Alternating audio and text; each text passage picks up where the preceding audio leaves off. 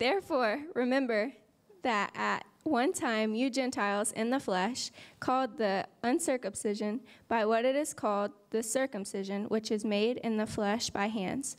Remember, you were at the time separated from Christ, alienated from the commonwealth of Israel, strangers to the confidence of promise, having no hope and without God in the world. But now in Christ Jesus, you who were once far off have been brought near by the blood of Christ. For he himself is our peace, who has made us both one and has broken down in his flesh the dividing wall of hostility, by abolishing the law of commandments expressed in ordinances, that he might create in himself one new man in place of the two, so making peace, and might reconcile us both to God in one body through the cross, thereby killing the hostility. And he came in and preached peace to you who were far off, and peace to those who were near. For through him we both have access in one Spirit to the Father. So then you are no longer strangers and aliens, but you are fellow citizens with the saints and members of the household of God, built on the foundation of the apostles and prophets, Jesus himself being the cornerstone, in whom the whole structure, being joined together, grows into a holy temple in the Lord. In him you also are being built together into a dwelling place for God by the Spirit. This is the word of the Lord. Thanks be to God.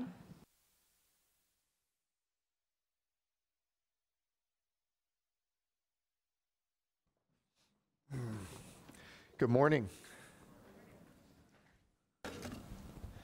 My name's Jeff, and we are continuing our series through the book of Ephesians on Sunday mornings. If you are in a small group, a grace group, if you're not, I encourage you to join one, and we'll also be studying the book of Ephesians in more depth at our weekly meetings. Last week, Pastor Daniel, he looked at the first 10 verses of Ephesians chapter 2, and there we saw really the before and after pictures that Paul paints for us as individuals who have been saved by grace through faith in Jesus Christ. Now, you might remember the before picture was about as ugly and hopeless as it can get. Paul described us as being dead in our trespasses and sins. He described us as being unable to respond to the things of God. And rather than seeking God, we were spiritual corpses. We were dead. And then Daniel showed us there came a turning point that's marked by two of the most beautiful words in all the Bible, but God. Ephesians 2, 4 and 5 reads, "But God, being rich in mercy, because of the great love with which he loved us, even when we were dead in our trespasses, made us alive together with Christ. By grace you have been saved." Now in verse 10, Paul goes on and he describes the after for all of us that know Jesus Christ as Lord and Savior. Ephesians 1:10, "For we are his workmanship, created in Christ Jesus for good works, which God prepared beforehand that we should walk in them." Before we look into God's word, let's open in prayer. Father in heaven, Abba, Father, we come before you, Lord, by your Spirit and in the name of Jesus Christ. And Lord, we ask that you would join us here today, that you would breathe life into all that takes place in this service. Lord, that you would give us ears to hear and eyes to see, and hearts, Lord, to embrace your truth and your grace and your Savior. Father, we thank you for your word. We pray that you would teach us, that you would challenge us, that you would comfort us. Lord, that you would work deep within our hearts and make us a little more like your Son. And we ask this in all all of this, Lord, in his name. Amen. Now, at the risk of dating myself, does anyone recall which company it was that had an advertising jingle that said, "Quality is job one"? Where'd I hear? Ford. I think that's right. Is it Ford? Yes. Ding, ding. Now, some Chevy owners might consider that false advertising, but we'll leave that up to the car experts in our midst. I'm certainly not a car expert. Now, if I was to summarize the second half of Ephesians 2 that we're going to look at today, if I was to make that into a catchy jingle, I might describe Paul's central focus here with the words, "Unity is job one," or better yet, "Reconciliation is job one."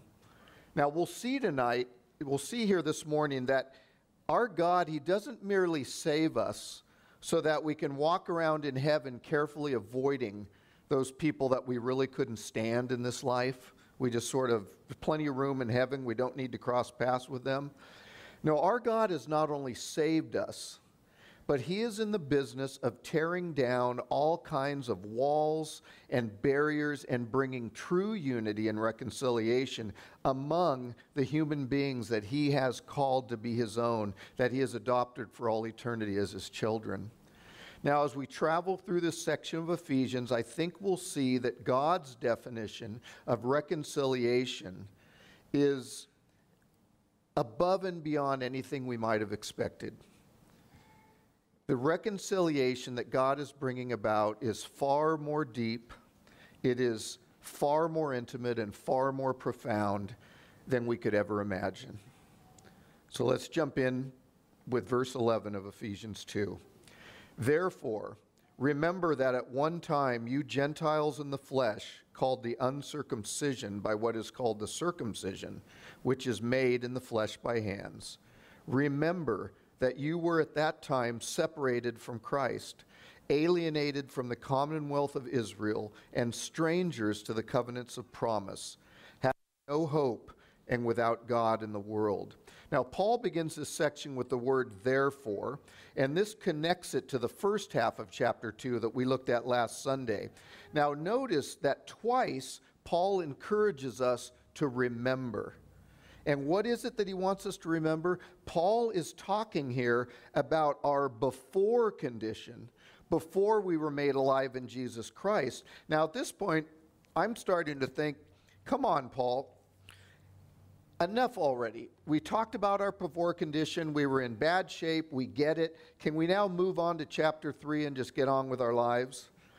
But I think it's important to remember here that there are two authors who wrote the book of Ephesians. The human author was Paul, but the primary author was the Holy Spirit. And the Holy Spirit breathed every word that Paul wrote down, breathed that through his servant, the Apostle Paul. And so apparently, the Holy Spirit knew it would be in our best interest as followers of Christ if we often considered where we came from before we came to know Jesus Christ. God knows that our appreciation of our salvation only deepens when we remember how far he has brought us and how high he has raised us to seat us with Christ in the heavenly places. Now again, though there are similarities with verses 1 through 10, Paul here is describing the before picture of a very specific group of people. And in verse 11, he names that group as the Gentiles. Now in Paul's day, there were two very distinct groups of people on planet Earth, the Jews and the Gentiles. A Gentile was very simply anyone who was not Jewish. That was a Gentile. That made you a Gentile. Now, a Gentile, when Christ walked this earth, the Gentiles and Jews, the division and the hatred between these two groups was about as intense as it could get. Now, the Jews absolutely hated the Gentiles. There was a common Jewish prayer in those days, and it went something like this: God, I thank you that I was not born a woman or a dog or a Gentile. Now that's a pretty cold-blooded attitude to have towards all those groups. But to be fair to the Jews, there were numerous Gentiles who did tend to live down to their reputation. Now, many Gentiles, they lived this sort of in-your-face lifestyle, particular to anyone that was concerned about God, the things of God, or for personal holiness. There were some Jewish rabbis who even taught that the only reason God created Gentiles was that they might be used as fuel for the fires of hell. So many Jews, they particularly the rabbis, they looked at Gentiles and they saw them as human prestologs. Now, Paul also reminds us that the Gentiles were known as uncircumcised, while the Jews called themselves the circumcision.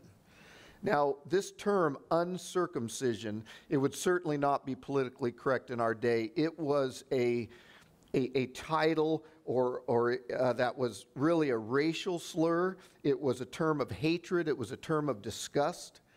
So the Gentiles' horizontal relationship with the Jews was one thing, and it was very bad. It was very intense and very much separated with this common hatred. But Paul also describes the vertical relationship of the Gentiles to God himself. He says, remember that you were at that time separated from Christ, alienated from the commonwealth of Israel, strangers to the covenant of promise, having no hope and without God in the world. Now, that's a pretty sad description.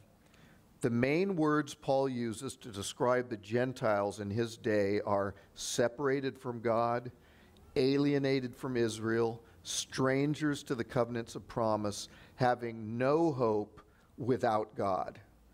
Now, when I hear that, it's no wonder that the Gentiles lived, many of them lived with no concern for God. They had no hope for a future. So they were shut off from God, and why not go for the gusto? Why not eat, drink, and be merry, for tomorrow we die? They really had no motivation to seek to live a holy life. Ephesians 2:13, but now in Christ Jesus, you who once were far off have been brought near by the blood of Christ. Now, last week, the words, but God, marked the dividing line between the before and the after. And here, the words, but now, do the same thing. In Christ Jesus, you who once were far away have been brought near through the blood of Christ. So Paul, he reminds the Gentiles that they were far off, they were without hope, they were without God. Now think about it. This describes each one of us before we came to Christ. But now, only because of Christ Jesus, we have been brought near to God. Pastor Daniel taught us last week that while we were dead in our trespasses and sins, God made us alive in Jesus Christ. Through the shedding of his blood, his innocent, precious, pure blood, Jesus Christ has raised us up to be seated with him in the heavenly places. And what a needed reminder this is. If God can save a Gentile like me, believe me, he can save anybody. And I need to remember that. Verse 14, for he himself is our peace, who has made us both one and has broken down in his flesh the dividing wall of hostility by abolishing the law of commandments expressed in ordinances, that he might create in himself one new man in place of the two, so making peace, and might reconcile us both to God in one body through the cross, thereby killing the hostility. Now, when I read that Jesus Christ has made us both one and has broken down in his flesh the dividing wall of hostility, one of the first things that popped into my head was the Berlin Wall. And if you're an older person like me, or if you like history and you've watched the videos, picture President Reagan standing before that ugly man-made wall in Berlin, and he says, Mr. Gorbachev, tear down this wall. But that illustration breaks down because there's a not so subtle difference between the Berlin Wall and the wall of hostility that Paul is speaking of. The Berlin Wall separated East Germany from West Germany, East Berlin from West Berlin, but there were people on both sides of that wall that wanted to get together. There were people whose families had been torn apart at the end of World War II, and now they longed to be reunited. But this dividing wall that Paul speaks of between the Jews and the Gentiles, it's a wall of mutual hatred and hostility. They have no interest in the wall coming down. They have no desire to be reunited with the Gentiles on the other side.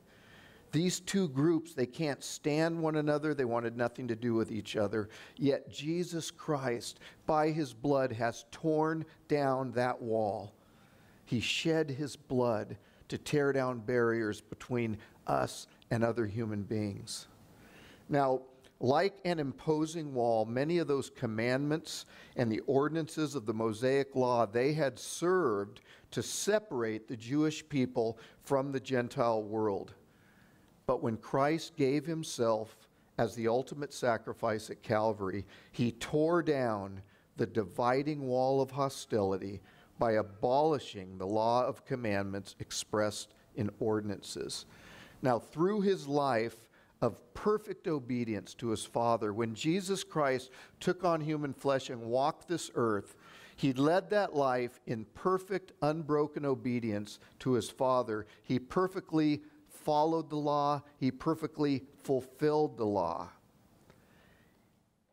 And through that and through his death and resurrection, he fulfilled the old covenant, and now he brings forth the new covenant for both Jews and Gentiles. The new covenant is about many peoples from many nations across this entire planet. Now notice in verse 14, Paul says, "For he himself," referring to Jesus Christ, "for he himself is our peace."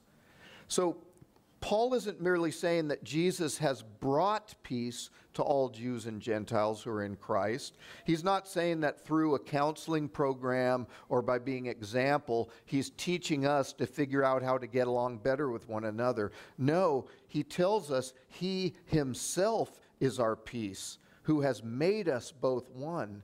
So Paul's giving us some insight here, I think, into the profound intimacy that God shares with all those who have been saved and adopted into God's family as his children. Now, you may have noticed the last few weeks in Ephesians, in chapter 1 and 2, there's a two-word phrase that comes up roughly 17 times. In one form or another, that phrase is "in Christ."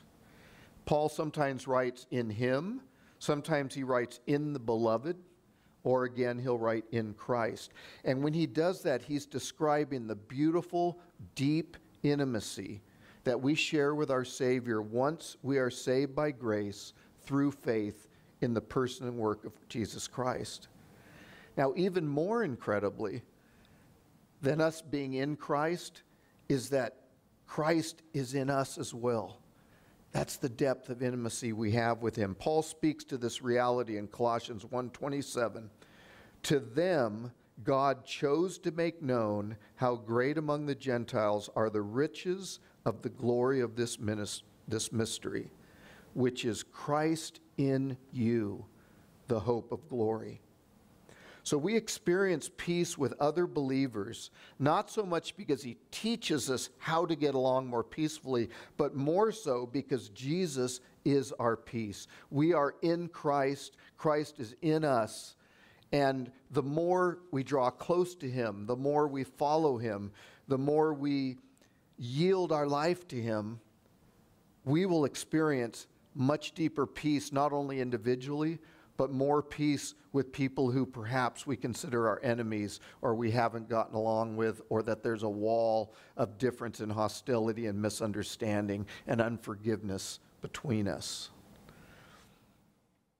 In verse 15, "In Christ, he made one new man in place of the two." And in verse 16, "He reconciled us both to God in one body through the cross." So Paul is talking about this mystery of the body of Christ and how all who are in Christ, whether formerly Jews or Gentiles, are all now equal parts of one body. Paul is showing us how Christ brought peace between these two mutually hateful groups. He combined the two of them in him. He brought them together in Christ, and he created a whole new group of people known as the body of Christ. Now, the Bible has several other names it uses for the body of Christ, such as the family of God, the people of God, the elect, the bride of Christ, the company of the redeemed, the communion of saints, the new Israel. So the body of Christ, it's the Christian church. It's made up of all those who are in Christ, who follow him as their Lord and Savior. And as members of the body of Christ, we should share a deep and real peace with one another. And when Paul speaks of reconciliation, he's not only telling us that that's a reality, he's exhorting us to seek that reconciliation, to work towards that. Ephesians 2:17, and he, Jesus Christ, he came and preached peace to you who were far off, the Gentiles, and peace to those who were near, the Jews. For through him we both have access in one Spirit to the Father. Now, I think Paul here, he wants to make sure that his readers who come from a Jewish background, he doesn't want them to get big heads as he's describing what a terrible place the Gentiles came from, how far they were from God, how separated they were from Israel. And this really was a very radical doctrine that Paul is laying out here. He says that the Jews and Gentiles both need to be saved in the same exact way. He says, through him, Jesus Christ, through him, we both, Jews and Gentiles, have access to the Father by the Spirit. No one, Jew or Gentile, comes to the Father but by Christ and by the Spirit of God. And this was not an easy thing for the Jews to swallow. Imagine you're an only child. Your father loves you deeply. The two of you live in a beautiful house. And one day your dad brings home this dirty, smelly, foul-mouthed kid, and he announces, I've adopted him. Meet your brother. And he brings him into the house, and he gives him all the rights and privileges that you've been experiencing your whole life with your dad. And it's so bad even that he tells this new adopted son, you can pick the top bunk or the bottom bunk. You're going to be sleeping with your brother. And Paul knows that for the Jews, this reality is hard to swallow. What a change. And so Paul is trying to ease them into their new reality by gently reminding them, even if you were born Jewish, even if you followed the law, even if you've gone to the temple, it doesn't matter. You need to receive Jesus Christ as your Lord and Savior and embrace him. Embrace him by the Spirit. So the Jews had been nearer than the Gentiles. They had the prophets, they had the priests, they had Abraham, they had Moses, they had David, yet they still needed to receive Jesus Christ as their Messiah. Now, so just like the Gentiles, until they came to Christ, they were dead in their sins. Verse 19, so then you are no longer strangers and aliens, but you are fellow citizens with the saints and members of the household of God, built on the foundation of the apostles and prophets, Christ himself being the cornerstone. Now, in Paul's day, the cornerstone was the first stone that would be laid in the construction of a building that would be made out of many stones. And the cornerstone, getting that just right, was critical because every other stone that was added to that building would be aligned off of the cornerstone. So if the cornerstone was crooked, tilted one way, you're going to end up with the Leaning Tower of Pisa. So that cornerstone had to be perfectly placed, perfectly level. And if you think about it, Christ as cornerstone, as believers, we have the calling, we have the privilege, we have the honor of aligning our lives with the cornerstone, aligning our lives with Jesus Christ. It's a beautiful reality. And he goes on in verse 21, in whom the whole structure, being joined together, grows into a holy temple in the Lord. In him you also are being built together into a dwelling place for God by the Spirit. So as we allow the Holy Spirit to align our thoughts and our deeds and our motivations with the cornerstone, with Jesus Christ through the Word of God, we are playing our part in a massive building project, a massive construction process that is going to continue every day, day in and day out, until our Lord returns in glory and takes us home to be with him forever. Now, we initially became a part of this construction process, a part of this project by grace alone, through faith alone, in Christ alone. But Paul tells us this, once we are saved, the building process continues. He tells us, if you look at the word here, he says the church grows into the holy temple in the Lord. We are being joined together, and we are being built together into a dwelling place for God by the Spirit. So, Paul, in the last 4 verses of this passage we're looking at today, he's summing up much of what he's been teaching us since verse 11. But in these last 4 verses, he takes it a step further, and he reveals the big picture to us, giving us a glimpse of the mystery of what God is doing in every believer, with every man and woman who has ever or will ever be brought to faith in Jesus Christ. So let's read again these 4 verses. So then, you are no longer strangers and aliens, but you are fellow citizens with the saints and members of the household of God, built on the foundation of the apostles and prophets, Christ Jesus himself being the cornerstone, in whom the whole structure, being joined together, grows into a holy temple in the Lord. In him you also are being built together into a dwelling place for God by the Spirit. Now, earlier I said that the reconciliation that God is bringing, that he's bringing about in the body of Christ, is deeper, it's more intimate, and more profound than anything we would ever imagine. And notice in verse 21, Paul describes the body of Christ as a holy temple in the Lord, and then in verse 22 as a dwelling place for God.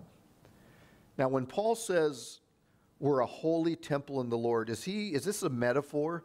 Is he just being metaphorical? And when he says that we are a dwelling place of God, is he just using hyperbole? Is he waxing eloquent in an attempt to capture the majesty of what God is doing? I don't think so. Here and in many places in the Scripture, it's clear that Paul means exactly what he says. All believers, all of us who are followers of Jesus Christ, are part of the temple of God. And this temple is light years beyond any temple that was built by human hands, including the temple that Solomon built, light years ahead of it. So before Christ came, before he took on human flesh and he visited this planet, man-made temples, though they were built under the direction of God and though they were built to honor God, they were merely shadows of the ultimate reality that was coming. The sacrifices of the various animals on the altar, they saved no one, but were instead symbols that pointed forward to the ultimate sacrifice that would become. It was the Old Testament saints, it was through faith in the coming Messiah, and therefore through the blood of Christ that he would shed at Calvary, that they were saved. Before Christ came and after, his sacrifice reaches both ways. Jesus Christ, the Lamb of God, he died on the cross at Calvary in our place for our sin. and then he rose from the dead on the third day, so that anyone who believes would not perish but have eternal life.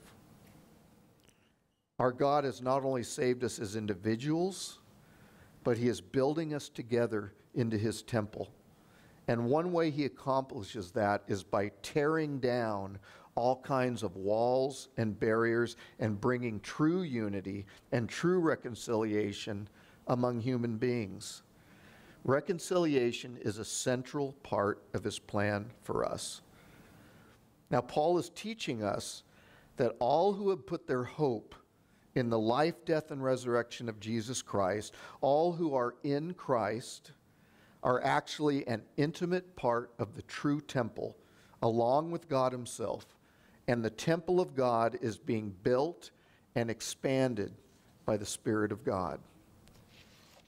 So every time a person who is far off, a person who is without God, every time a person like that recognizes their sin, recognizes their need of a Savior, and they're brought to faith in Jesus Christ, the temple of God, this building project, it expands again.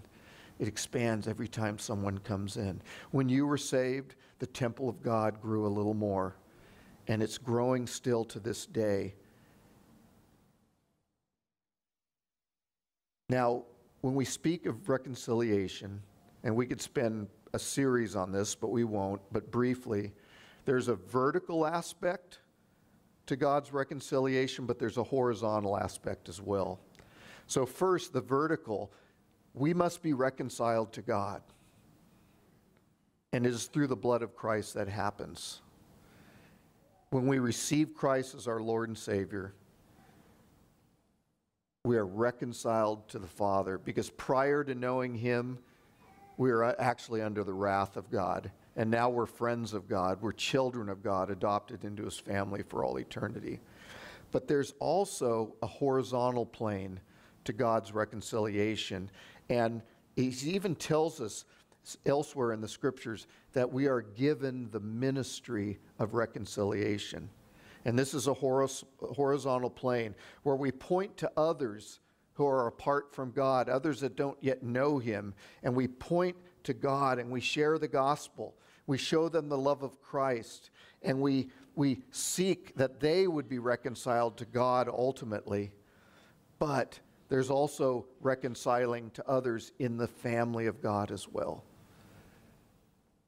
If we were to be honest, we all have some individual in our life, at least, I can only say this for myself, but people that I might tend to see them up ahead and sort of veer slightly to the right and avoid them. And that is an affront to the gospel, and it's an affront to the heart of God. God calls us to reconcile with all, believers and unbelievers alike. And we need to be in that business. It needs to be job one for each one of us as children of God. Now, Paul also wrote of this in his second letter to the church at Corinth. And I'll close. Don't you love those words? I'll close. Such great words. I'll close by reading his words in 2 Corinthians chapter 5, verses 17 through 20. Therefore, if anyone is in Christ, he is a new creation. The old has passed away. Behold, the new has come. All this is from God, who through Christ reconciled us to himself and gave us the ministry of reconciliation.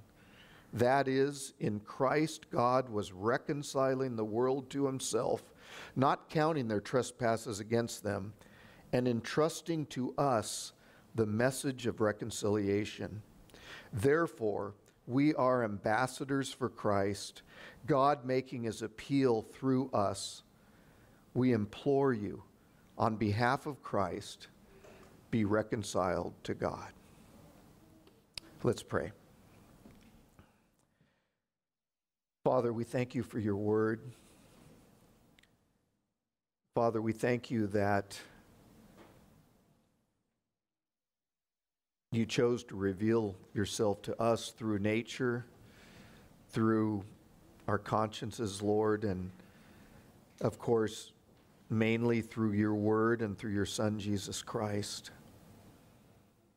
Lord, thank you that though we were far off, though we were without hope in the world, though we were sinners in rebellion against you, Lord, you loved us so much that you sent your Son to be mocked, to be whipped, to be nailed to a cross, to die in our place, Lord, for our sin, that we might be adopted into your family. And Lord, I just pray that, Father, those of us that are in Christ, that know you, that you would remind us daily, Lord, to look to those people that we need to reconcile with, those people that need to be reconciled to God, but also those people that we just need to reconcile with, Lord. Make our hearts like your Son's towards others. Help us, Lord, to be about the business of tearing down walls and barriers. Bring healing, Lord. Bring reconciliation. Bring peace.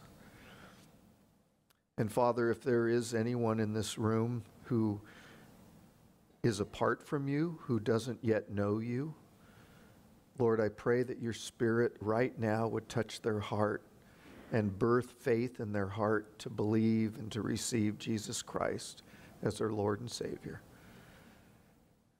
Thank you, Father, in Jesus' name. Amen.